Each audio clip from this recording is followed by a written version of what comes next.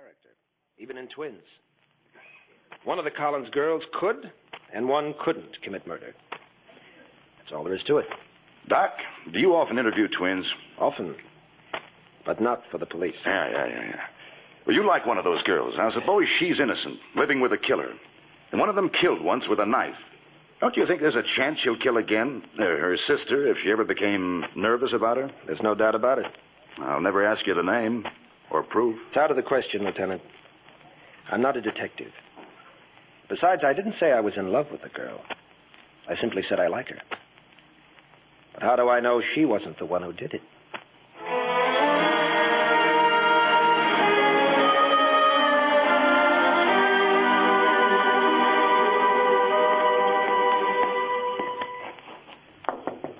Come in.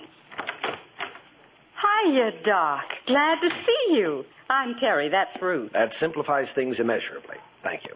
It's been 2 weeks since we've seen you, Doctor. And surely you've seen the papers. We're celebrities now. And out of a job, too, I gather, Terry. And I don't know who'll hire us either after what the district attorney said. That's exactly why I'm here. You know, I'm an old twin collector, and I'm going to add you two to my collection. $25 a week apiece, and you appear in my laboratory 3 times a week for an hour. For science. What do you say, Ruth?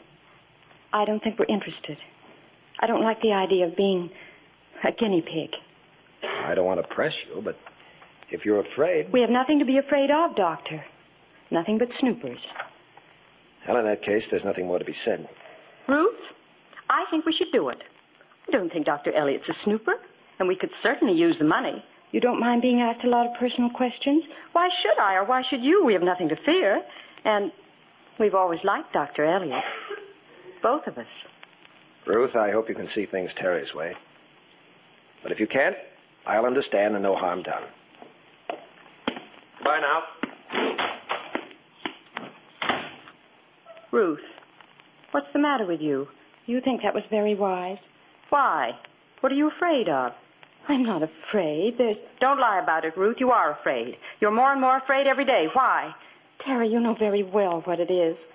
You think I killed him. Why don't you admit it?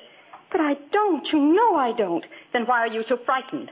Oh, Terry, if they knew which one of us was in Dr. Peralta's apartment that night, you know what that would mean. He proposed to me there, and I said yes. Why should I kill him? I know that, dear. I know you didn't do it. I know it so well that I'm willing to do anything to keep them from learning you were in his apartment that night.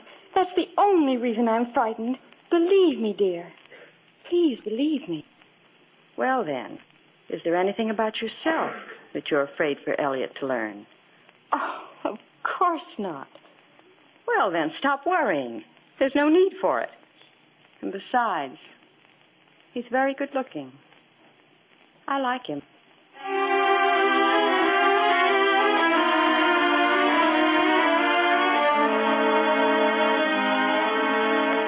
After all the tests we've made in this laboratory, Terry, I believe I can tell you and Ruth apart.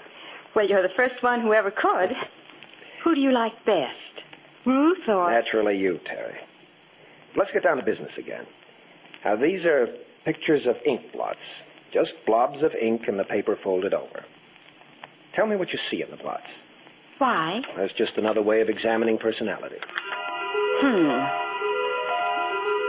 This blot looks like a lamb. Under its front paws are 2 men, face down, with their arms outstretched. It all seems symbolic of something. The lamb looks so innocent, but it has 2 men under its paws. Symbolic of what? The Lamb of Death?